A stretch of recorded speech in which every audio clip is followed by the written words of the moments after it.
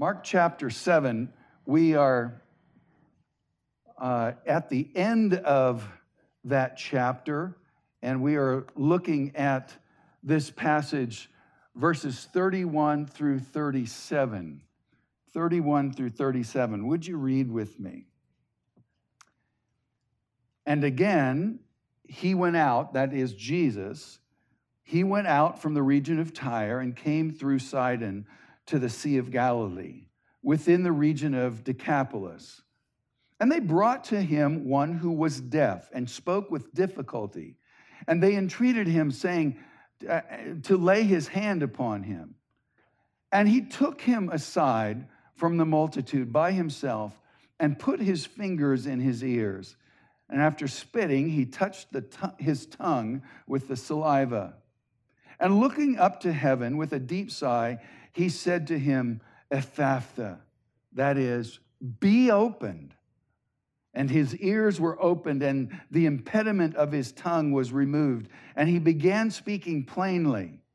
And he gave them orders not to tell anyone. But the more he ordered them, the more widely they continued to proclaim it.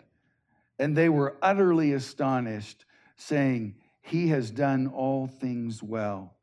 He makes even the deaf to hear and the dumb to speak. Lord, we ask that you'd reveal yourself to us this morning as we study this passage of Scripture.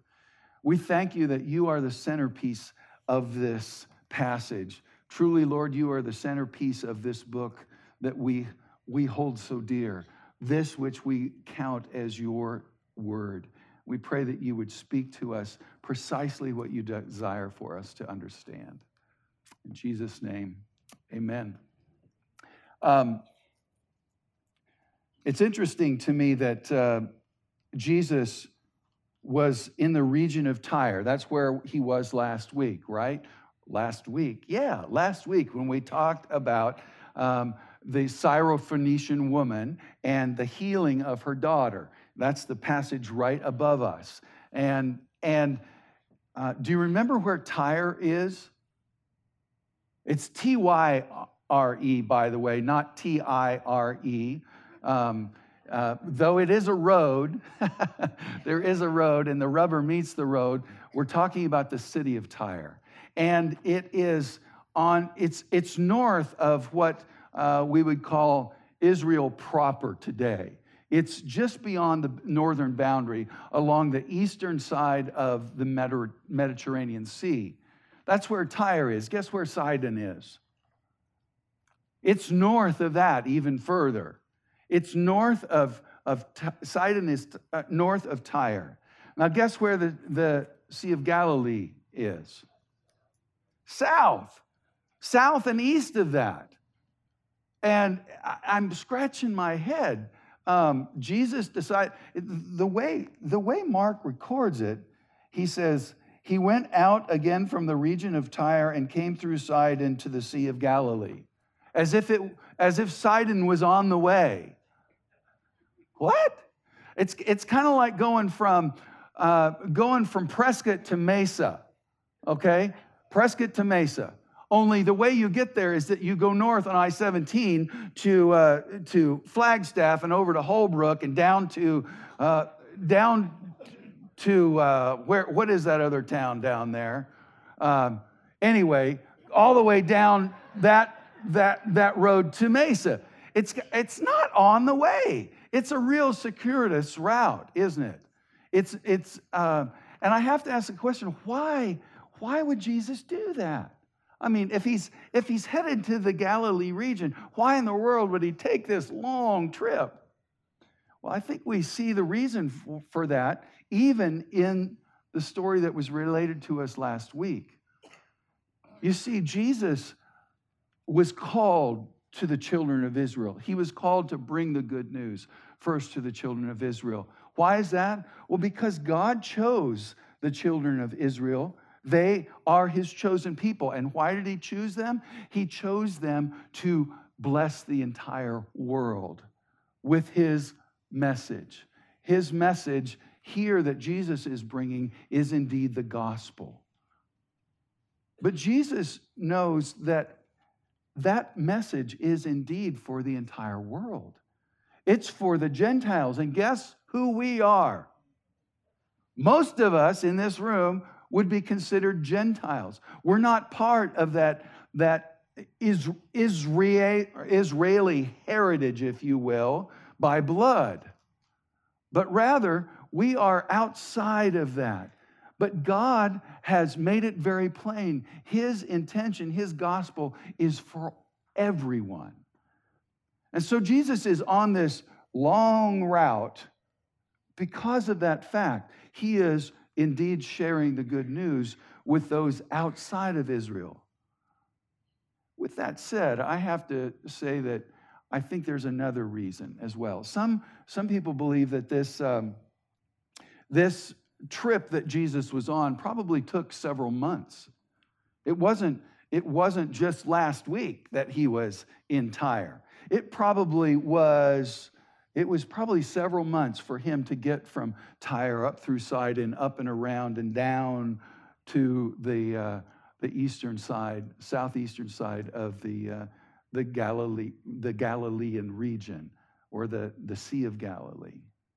What do you suppose was going on during that time?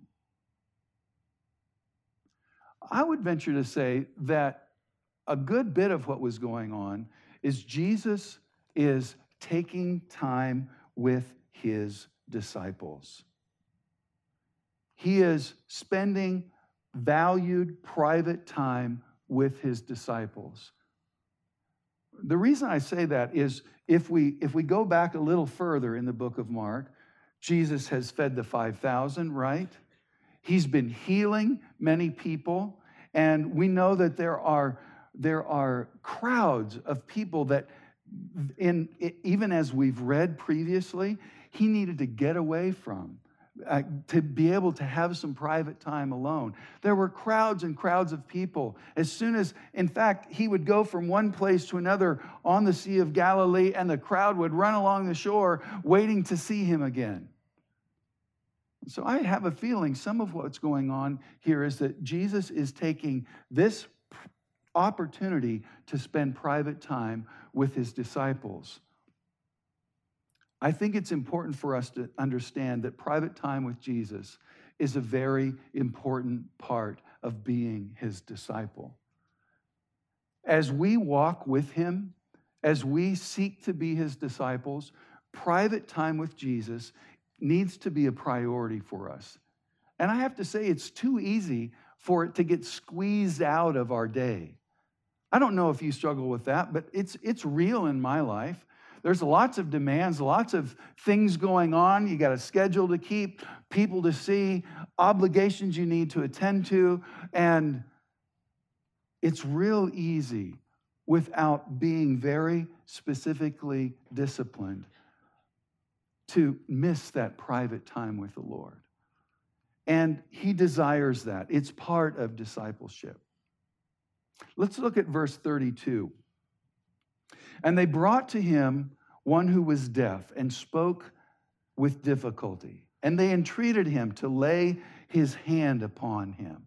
The word brought here simply, it means to bear up or to carry. It's kind of, it doesn't say the man was lame, but they brought him. They brought him to Jesus as an expression of their, quite honestly, I think their very real compassion for this man. They brought their friend to Jesus. And he was one who was deaf and spoke with difficulty. I think if we take a moment and really examine this, I think it's safe to say that he probably wasn't born deaf. Why in the world can we say that?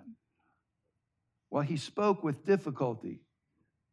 If he had been born deaf in that day and time, it's likely that he wouldn't be speaking at all. Rather, I think perhaps his deafness was caused by an injury or perhaps illness.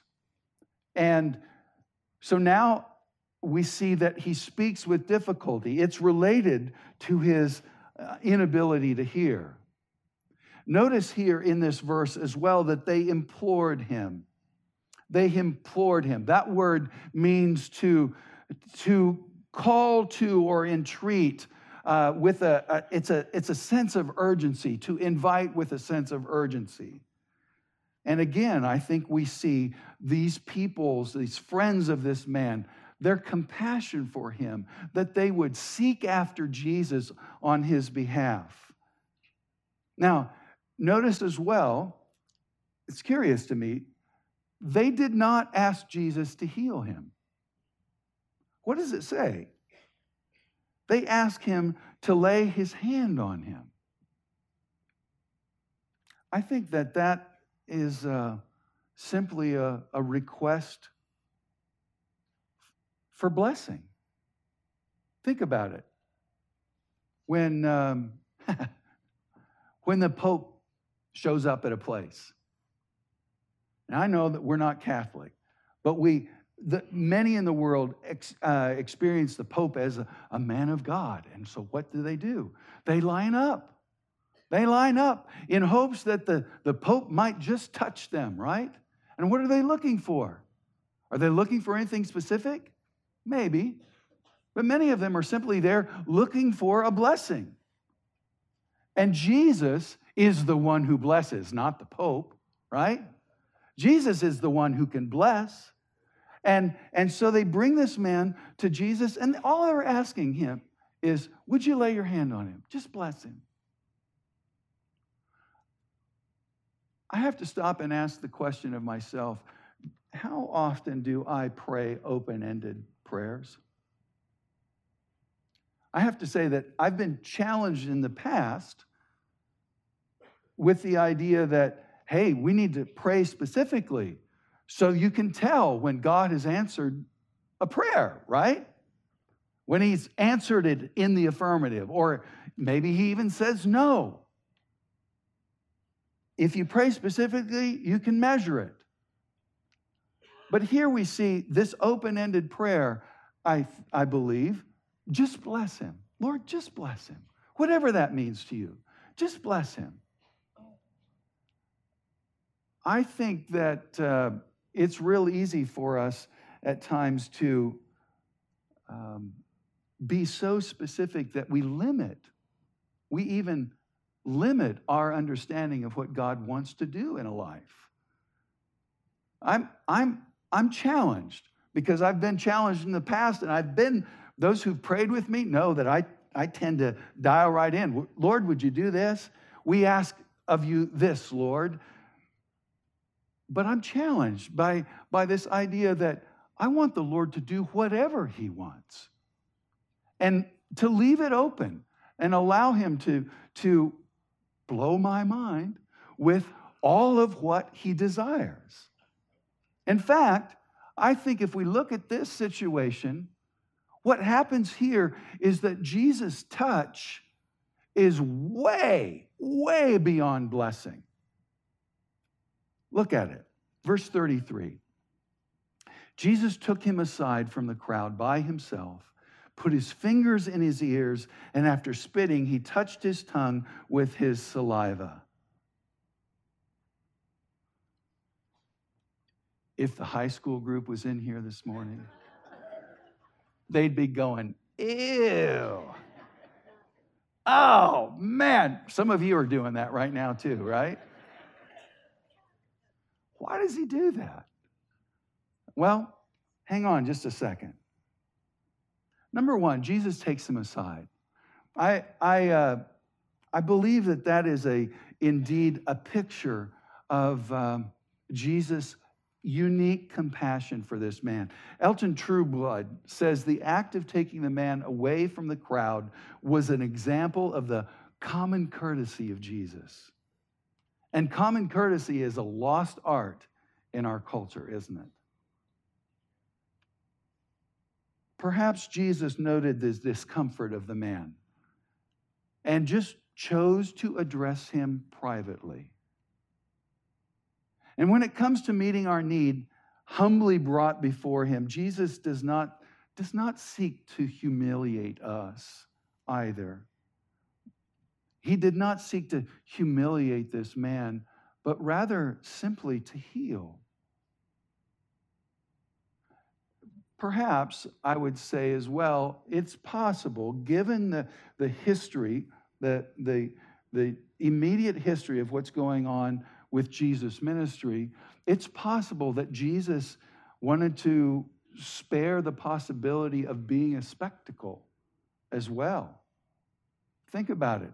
He had been healing, he fed many people. There was great clamor, and Jesus has just taken this long route away from that group of folks who recognized that. And perhaps Jesus is saying, I don't want to make a spectacle of this. His focus was the man.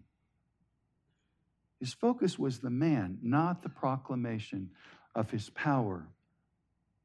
Now, it's true that Jesus did many miracles in public as well. And quite honestly, it was very much, I believe, for the purpose of displaying his power and authority. Why? Because he was holding up the identity that he indeed is the Messiah. That's the proclamation that is made in his public works. But Jesus has taken this man aside, and it's a simple devotion to meeting the need and caring for this man, this individual. That is Jesus' focus at this point. He put his fingers in his ear, and he touched his tongue with his saliva. Some would say, well, that seems a little weird. You thought that a little bit ago, right? Yeah, it seems a little weird. Why would he do that? It's really unnecessary. Well, I think perhaps you could say it's unnecessary. I mean, couldn't Jesus just say, be healed, and he'd be healed? Well, absolutely he could, right? In fact, if we look at what happened just before this passage, what happened there? The Syrophoenician woman came to Jesus and pleaded with him for healing for her daughter. And Jesus said, it's done. It's done. Go home, your daughter's healed. So he could have done that with this man too. Why in the world do you think he took him aside and put his fingers in his ears and touched his tongue? Well, Stuart Briscoe says he moves to the kinds of communications with which the man will have no struggle. In other words, he'll understand completely. Fingers in the unhearing ears and spit on the uncoordinated tongue tell the man that Jesus understands his problem and intends to do something about it. The man couldn't hear. So Jesus was delivering the message of what he intended to do in a way that this man could understand. And he was delivering more than just healing. I can't believe I just said that. Just healing. Wow. Yeah. But he's delivering more than healing. He's touching the man. He's extending his ministry to this man in full measure. And Jesus does the same today for those who come to him in humility. He ministers to us in the ways that we can understand, delivering, honestly, more than what we even think we need. He's delivering himself. He's touching us. We come to God with our needs, our requests, and we pray. But when we do so, God is interested in delivering himself to us, not just our request. Oswald Chambers writes, "Your Father knows what things you have need of before you ask him." He quotes Jesus there. And Oswald asks this question, well, then if that's the case, if he knows what we need before we ask him, why ask? Right? Why ask if he already knows? Well, the idea of prayer is not in order to get answers from God. Prayer is perfect and complete oneness with Him. If we pray because we want answers, we'll get huffed with God. The answers come every time, but not always in the way we expect. And our spiritual huff shows our refusal to identify ourselves with our Lord in prayer. We're not here to prove that God answers prayer. We are here to be living monuments of His grace. He goes on to say, think of the last thing you prayed for. Were you devoted to your desire or to God? Keep praying in order to get a perfect understanding of God Himself. When a man or woman is born from above, the life of the Son of God is born in him or her. And they can either starve that life or nourish it. Prayer is the way of life, is the way the life of God is nourished. Let me read that again. Prayer is the way the life of God is nourished in us. Our ordinary views of prayer are not found in the New Testament. We look upon prayer as a means of getting things for ourselves. But the biblical idea of prayers is that we will get to know God Himself. Let's go on. Verse 34. And looking up to heaven with a deep sigh, he said to him, Ephphatha, that is, be opened. And his ears were opened, and the impediment of his tongue was removed, and he began speaking plainly. Again, Stuart Briscoe writes, then with even greater nonverbal eloquence. I love that. Even with greater nonverbal eloquence, Jesus sighs, not with the pity of the crowd, but with the compassion of the Christ. Jesus looked up to heaven. He acknowledged his unity with the Father. He acknowledged his unity with the Father in looking up. He did the same thing when he raised Lazarus from the dead. Do you remember that? The story in John chapter 11? Jesus had been away, and he's on his way to Bethany. And prior to this passage, we see that Jesus actually intentionally delays. And he finally arrives. And Mary and Martha say, oh, Jesus, if you'd only been here several days ago, we wouldn't be in this situation. You could have healed Lazarus. And you can hear their absolute heartbreak in that. But look what happens here.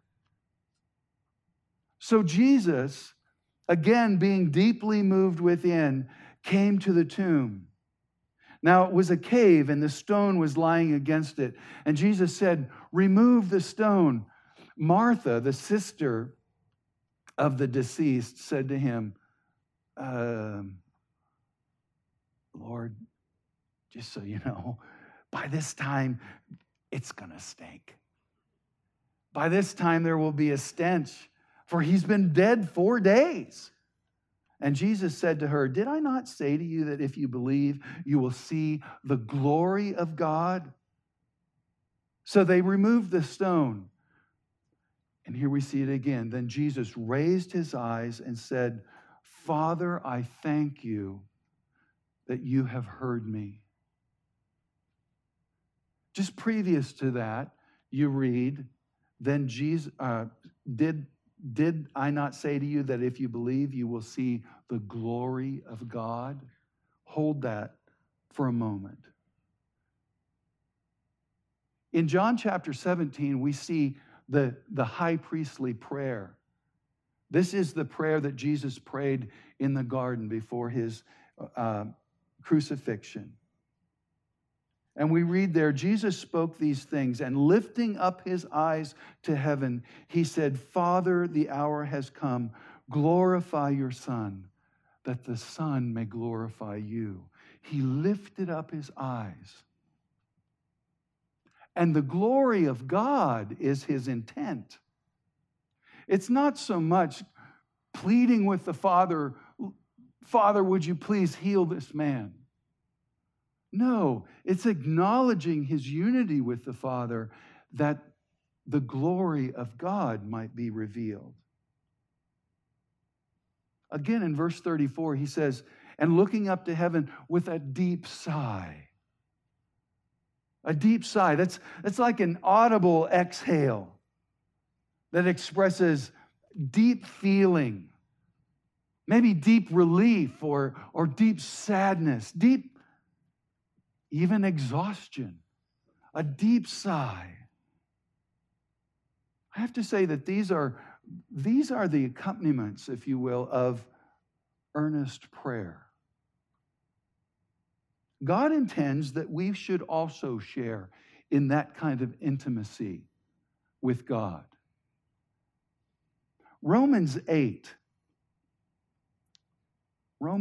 beginning in verse 22. In fact, I'd invite you to even turn to that passage. It'll be on the screens as well, I believe. But I want you to take note of this. Romans 8, beginning in verse 22. For we know that the whole creation groans and suffers the pains of childbirth together until now. Notice the word groans. And not only this, but we ourselves, having the first fruits of the Spirit, even we ourselves groan within ourselves, waiting eagerly for our adoption as sons, the redemption of our body. For in hope we have been saved, but hope that is seen is not hope. For who hopes for what they already see? If we hope for what we do not see, with perseverance we wait eagerly for it. In the same way, the Spirit also helps our weakness, for we do not know how to pray, even as we should. But the Spirit himself intercedes for us with groanings too deep for words. And he who searches the hearts knows what the mind of the Spirit is, because he intercedes for the saints according to the will of God. This intimacy that Jesus has with the Father as he lifts his eyes and he sighs. There's communication going on there between he and the Father. It's intimacy, it's unity. It's inaudible prayer, if you will.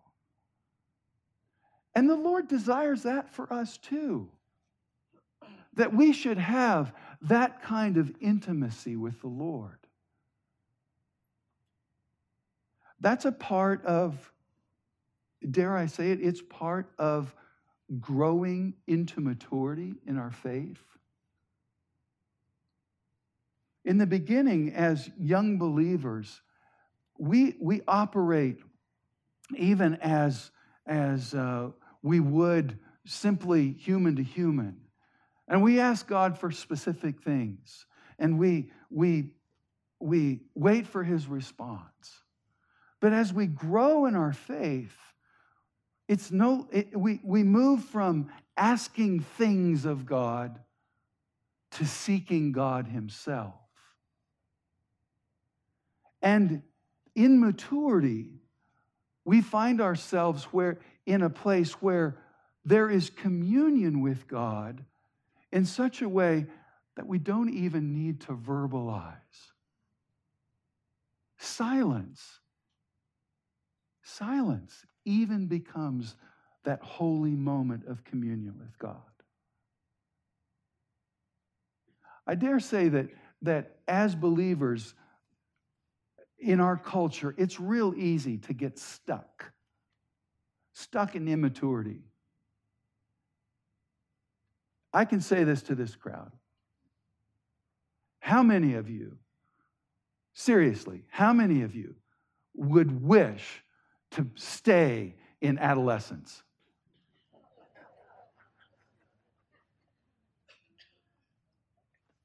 And yet that's precisely where many of us are. Spiritually, we're stuck there. God desires that we would grow deeper, that we would have that intimacy with the Father, where there is even this nonverbal communication.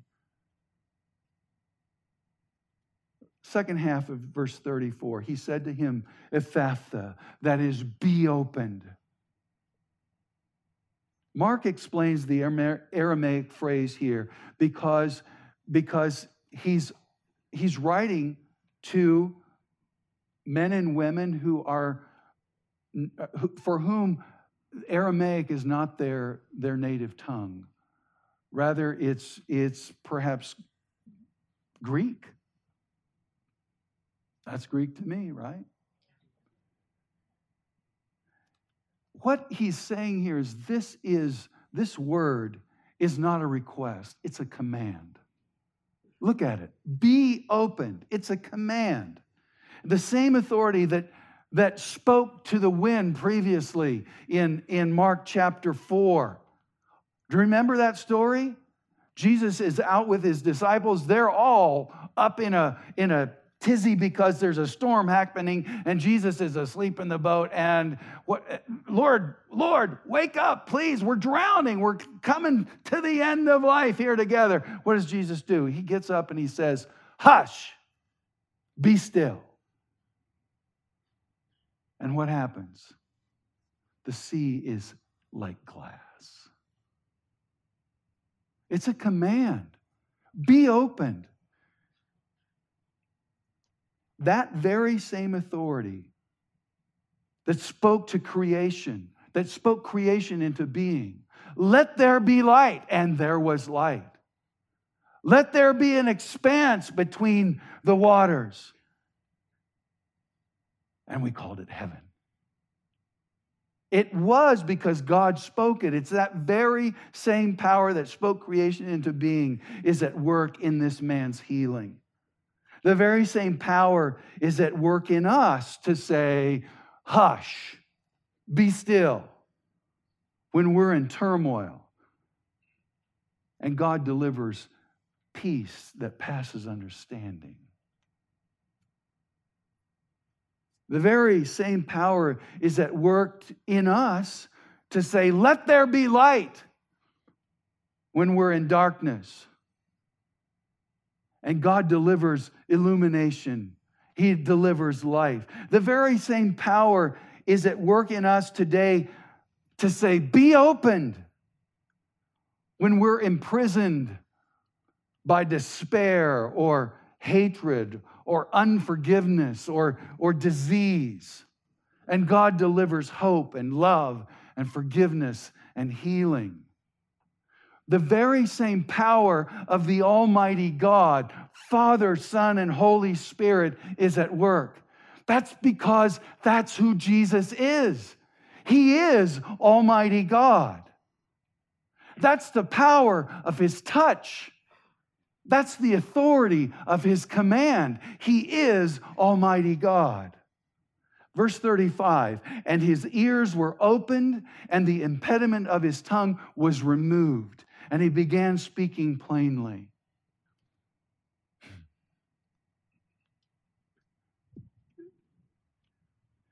The man didn't even hear the command.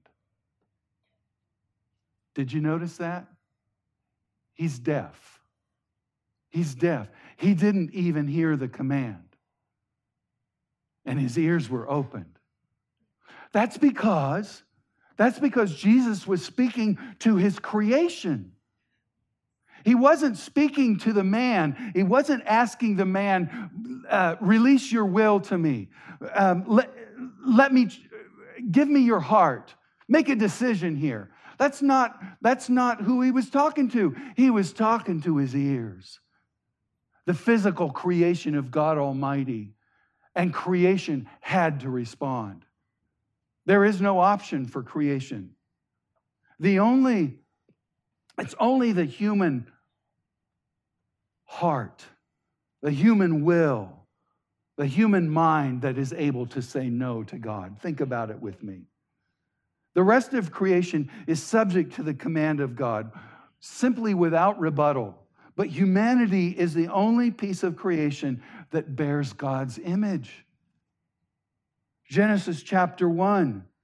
God created man in his own image. In the image of God, he created him. Male and female, he created them. Only humanity has the option of autonomy. Only humanity has the choice to obey or not obey God. Listen, even demons who oppose the work of God are subject to his command without question. We read that in Mark chapter 5. Seeing Jesus from a distance, he ran up and bowed before him. This is the demoniac in the Gerasenes. And shouting with a loud voice, he said, "What business do we have with each other? Jesus, Son of the Most High God." The demons knew who Jesus was, right? "I implore you by God, do not torment me." For he had been saying to them, "Come out of the man, you unclean spirit." And he was asking him, this is the demons talking.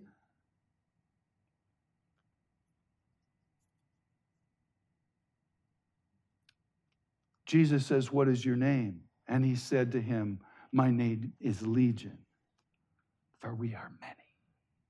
Can you hear that? My name is Legion, and we are many. And he began to implore him earnestly not to send them out of the country. These demons are pleading because they know they have to obey. There is no option. Now there was a large herd of swine feeding nearby on the mountain, and the demons implored him, saying, "Send us into the swine so that we may enter them." And Jesus gave them permission. And coming out, the unclean spirits entered the swine, and the herd rushed down the steep bank into the sea, and about 2,000 of them, and they were drowned in the sea. They had no option. They had to respond in obedience to Jesus' command. Only humanity is responsible for sin and has need of the opportunity for forgiveness. It's interesting that Jesus didn't say simply, be healed, or just declare him healed. I think it's perhaps for our benefit that he did that. How often do we close our ears to things that we don't want to hear? It's a matter of our will, right? And why do we do that? Why do we do that? Well, honestly, sometimes we have good reasons for that. Scripture is very clear. We should flee temptation, right? There are things we should just shut out because it's temptation. But there are other things. And I would call them bad reasons. Sometimes we close our ears because we have some intolerance for another point of view. We don't maybe want to be confronted with our own convictions. What? Yeah. Confronted by the inconsistency between our belief and our behavior. Sometimes we close our ears because the discovery of new information means that now we're responsible for that information and how we respond to it. Sometimes we close our ears because we're unwilling to hear anything that will challenge my point of view, my prejudice, my parochial ideas. There's a fancy word. You know what it means? It means closed-minded. It means closed-minded. I think that Jesus has something to speak to us about this. Proverbs 18, the writer says, "The first to plead his case seems right until another comes to examine him." You see, there's always two sides of the story. every time. Note the connection between hearing and speaking plainly. His ears were opened and the impediment of his tongue was removed, and he began to speak plainly. Verse 35. The word impediment here is very interesting. It means to tie up or even to shackle as a prisoner. If we do not hear well or completely or willingly, we cannot speak plainly. Quite honestly, we'll tend to talk in circles. We will be shackled to our uninformed opinions rather than experience the freedom that is found in the full revelation of the truth. Because you know what?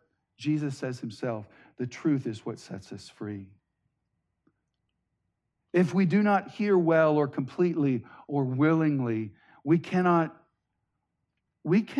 command or control even our own convictions or our thoughts.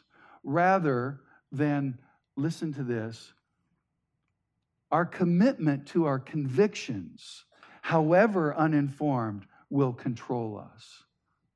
Our commitment to our convictions, however uninformed, will control us, our thoughts, rather than the truth. To illustrate, I met with a gentleman several weeks ago who came to share some information with me. He felt it was important that I know this, and I already knew it, but I let him say his piece. But you know how he started? He started, now don't try to convince me otherwise. Don't even think that you need to come back and share another point of view with me. I just want you to know my thoughts here. Really? Yeah, really. Some people operate that way. And I have to tell you, sincerity is not the test of truth. You can be sincerely wrong, right? Yeah. And sometimes the truth is hard to hear and really difficult to digest. John 8, Jesus says, if you continue in my word, then you are truly my disciples, and you will know the truth, and the truth will make you free. Truly, truly, I say to you, everyone who commits sin is a slave to sin. The slave does not remain in the house forever. The Son does remain forever. So if the Son makes you free, you will be free indeed. Hearing and discerning the truth sets us free. It unshackles us to speak plainly of the truth. And not only to speak of it, but to walk in it. Let's rush to the end here. Verse 36. And he gave them orders not to tell anyone. But the more he ordered them, the more widely they continued to proclaim it. This word proclaim is the same word that is used to describe John the Baptist, the proclamation of a preacher. That's what they're doing. It is true, especially of divine truth. They could not stop themselves from proclaiming it. Jesus asked the impossible of these people. Hey, keep this quiet, would you? The same thing happened in Luke chapter 19, the triumphal entry. We see Jesus there entering the city and the people waving their palms and crying out. And what do the Pharisees do? Some of the Pharisees in the crowd say to him, "Teacher, rebuke your disciples." But Jesus answered and said, "I tell you, if these become silent, the stones themselves will cry out." That's what's going on here. They're proclaiming. They can't help it. Verse 37, they were astonished. Saying, he has done all things well. He makes even the deaf to hear and the mute to speak. He has done all things well. What does that sound like? Does it kind of sound like it's good? I think it's reiterating Genesis chapter 1, where we read the account of the creation, and after, it's interesting, if you read the text, it's all of the odd days. 1, 3, 5, and then 6. At the end of those days, God says, it's good. It's good. And at the very end on the sixth day, he says, the scripture says, he saw all that he had made, and behold, it was very good.